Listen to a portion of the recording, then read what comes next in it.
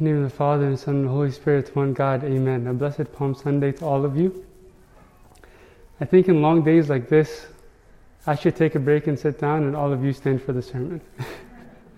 I just want to reverse it for once and see how it goes.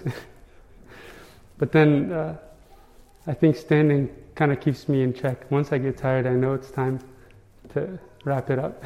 But we'll be brief. I know it's a long day. I'll share a few reflections with you about this wonderful day. We see that the people welcome Christ today saying Hosanna. That means save us. And this is a sort of statement that you would say whenever a king is coming to enter into his kingdom. This is a sort of statement that you would say to someone that you put your hope and your faith into. Right? It's not like you would say this to a little child. Right? They're putting their hope in him. But ironically, in a few days, 5 days from now, the very same people that are saying, save us, the Son of David, Hosanna in the highest, Hosanna to the King of Israel, are going to be saying, crucify him, crucify him. And it's strange, like all of a sudden there's a change of heart. And it's from one extreme to the other. A complete change. And you wonder why. Why is it that they're saying Hosanna one day, a few days later they're saying crucify him? And it seems like these people had the wrong expectations from Christ and what he was set on his mission to bring them.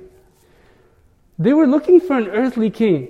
Of course, they were oppressed by the Romans, and they needed liberation, they needed freedom from this oppression. And so they were looking for somebody to liberate them from these earthly troubles and matters that oppressed them. And then Christ comes and tells them, my kingdom is not of this world. Oh, but what about the Romans? What about the taxes and Caesar and this and that? No, I'm going to be crucified for you. I'm not here to overthrow the Roman Empire. All right then, crucify him. We don't want this king. This is no king of ours. And because they had the wrong expectations, they were disappointed. And I would have to say that in our walk with Christ, we fall into this trap sometimes, where the devil gives us the wrong expectations. He kind of tempts us with this thought that, hey, you should expect this thing, whereas we know Christianity is an entirely different thing. There was a monk, as he was struggling with his spiritual discipline and struggling with that spiritual fight in his monastic life. He said, this is too much. I'm tired of this struggle here. This is not what I expected whenever I came to the monastery. So he started to pack up his bags and to head out to go back to the world. And as soon as he was putting his sandals on, he saw another man on the side putting his sandals on and packing up his bags too. So he says, what are you doing? The response says, I'm following you because you're packing up and heading out. I'm packing up and heading out with you. And this was actually the devil. And God had revealed to him that don't expect that there's a place of an escape. Don't expect that there's a sort of Christianity without a cross. And if you're not struggling here, you'll be struggling here. So a lot of times when we have these wrong expectations, we set ourselves up for disappointments. And I'm telling you, by the end of this week, these people were totally disappointed. And there's no one to blame but them. They had the wrong expectations. Christ didn't come to establish an earthly kingdom. He came to give us eternal life. Not to remove the cross, but to give us strength and grace during the struggle, while we're carrying our cross. There was a man that went to St. Anthony and just asked him to pray for him because he couldn't bear to tolerate all of the struggles in his life. So he says, St. Anthony, I need you to pray for me. And because God had given St. Anthony clairvoyance to see the spiritual matters and people that would come to him, he knew that this man wasn't praying or struggling in his own life. So he said, I can't pray for you if you're not praying for yourself. I can't pray for you if you're not praying for yourself. And so this man expected that he would just go to this big elder, the saint, and put the matter in his hands. He can pray for me and I'm all set, right? And a lot of times we think I'm just going to go to Abuna. I'm going to do this and ask him for prayers. I'm going to just go to church, put my tithes and take care of it. I don't need to actually work and struggle. I don't need to actually stand and pray and serve and deal with all of the troubles in my life. And if we're not expecting to struggle, I'm telling you, we're setting ourselves up for disappointment. And this day, as joyful as it is, it's the start of a week of suffering. It's the start of a week towards the cross, a week towards His own death. It's better that we have no expectations at all than to have the wrong expectations, right? And I remember when we were going to Kenya for our missionary trip, and a lot of people were excited, we're going to do this, we're going to do that, and we're expecting to have this sort of service or that sort of service.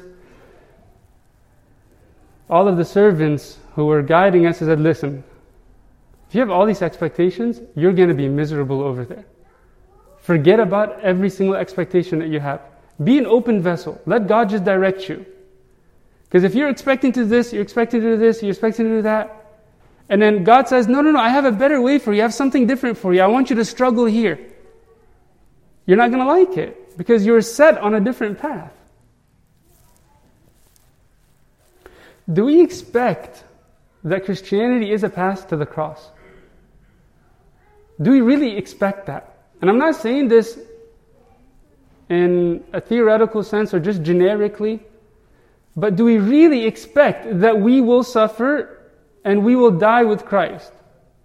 A lot of times we say, yes, I expect to be a Christian. Where is this road leading to? Like when Christ entered into Jerusalem this week, what was He expecting? Just to have some arguments and to check the Pharisees, put them in their place and say, Khalas, I'm done. The battle's over. No, He was expecting to suffer, to die. Are we expecting to struggle in our spiritual life? A lot of times we open up our Bible, we read the first verse or two and we're like, oh, this is a struggle. I can't get through this chapter. We stand up to pray.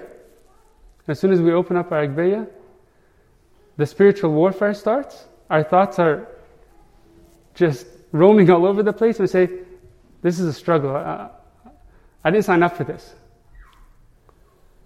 And I have news for all of you today. You and I signed up for the cross the moment we decided to be Christians. We signed up for our own crucifixion. And if we don't really come to terms with that, I'm telling you, every struggle is going to be bitter. Every struggle is going to be met with resistance.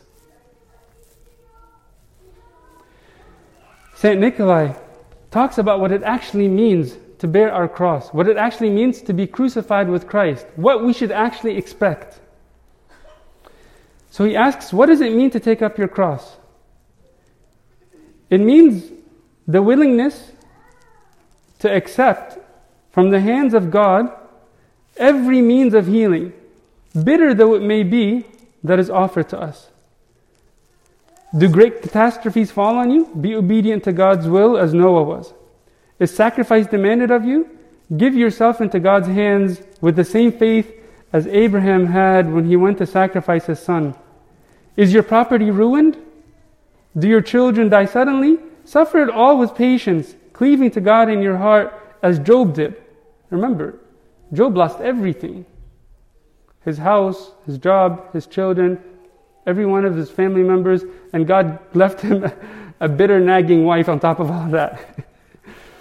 And so he says, if God sends you this cross in one form or another, embrace it. He asks, do your friends forsake you and do you find yourself surrounded by enemies? Bear it all without grumbling and with faith that God's help is at hand, as the apostles did. Again, I'm asking you, what do you actually expect from your life with Christ?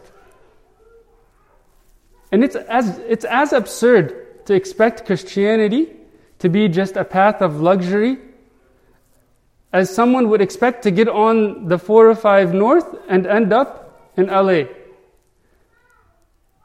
Or like, what would you say if somebody is talking on the phone, like, hey, I'm on my way to Bakersfield. I'm driving on the 405 South right now. I'm going to get there, trust me. That's how absurd we sound whenever we expect Christianity to be just a red carpet, flower petals and roses, everybody's praising us. It's a path of suffering. It's a path of enduring bitterness. It's a path of forgiving the people who oppress us and offend us. It's a path of praying. It's a path of reading the scriptures while we're tired, while we're exhausted and it's boring and we're confused and we continue to struggle just as Jacob struggled. Remember, Jacob set his family off to the side and he knew that he was going to have a real wrestling match. And he wrestled with God to the extent that he was wrestling from day until the break of dawn. And then what happens at the end? The man who's wrestling with him, obviously this is Christ, he couldn't overpower him. So he breaks his hip. So now Jacob is wrestling, sitting there wrestling with a broken hip. And this man who's Christ tells him, leave me alone, you got to let me go. We're done, I don't want to wrestle. And he says, I will not let you go until you bless me. Are we willing to wrestle? Are we willing to sacrifice our time? Are we willing to set aside the distractions in our life? And I'm telling you, it's a struggle. It's bitter, but only at first. Because what does this road lead to? As we're going through the cross, there is also joy and comfort, and we experience the joy of the resurrection. Father Bishoy Kamil says, a soul without a cross is a bride without a groom. I want to make one thing clear today, that if we are to walk with Christ, we are to expect the cross. And not in this theoretical sense, in this generic sense, but to really expect that we will bear the insults of this world, that we will have to struggle, we will have to forgive our enemies, we will have to love those who insult us, we will have to pray for the people who offend us, we'll have to stand during long services, we'll have to bear the noise of children with joy and not bitterness. And I know throughout these long services there's a lot going on, but to actually struggle and keep our minds focused on prayer. If you're expecting to walk into church and throughout the service there's going to be a red carpet for you to be in perfect prayer, you're fooling yourself. So I'll leave you with this final story. My cousin came from Egypt a few years ago, and he was a big doctor in Egypt, a big popular doctor. And there were some problems in transferring his paperwork and his credentials and all of that from his MD license. And so he was left with two choices. He had to either start all over again, or he would say, like, I already went through all these years of med school, I've been working for all these years, time to just let it go, I can work as like a pharmacy tech or something. And the craziest thing that I heard was when I realized he went back to med school, went through the whole process from the very start. And I know we all see and hear about these stories where people are actually struggling. Like when our parents came here, we're all like first, second generation immigrants from Egypt. Our parents came here expecting to fight. And the people that came here for a few days couldn't last and went back to Egypt are the people that thought America is the land of the free. I'm just going to land in LA and just like step onto gold. Wrong expectations, right? And all our parents, we know this very well, came expecting to struggle, to fight, to give us a future. And so if we want to have a future for our salvation, expect to struggle, not just this week. Trust me, it's not just about Holy Week, but throughout our whole life, even after the resurrection, after we're eating feta and back to In-N-Out and all that good stuff. Expect to still discipline yourself and to pray and to fast spiritually, that God may be glorified forever into the ages of all ages. Amen.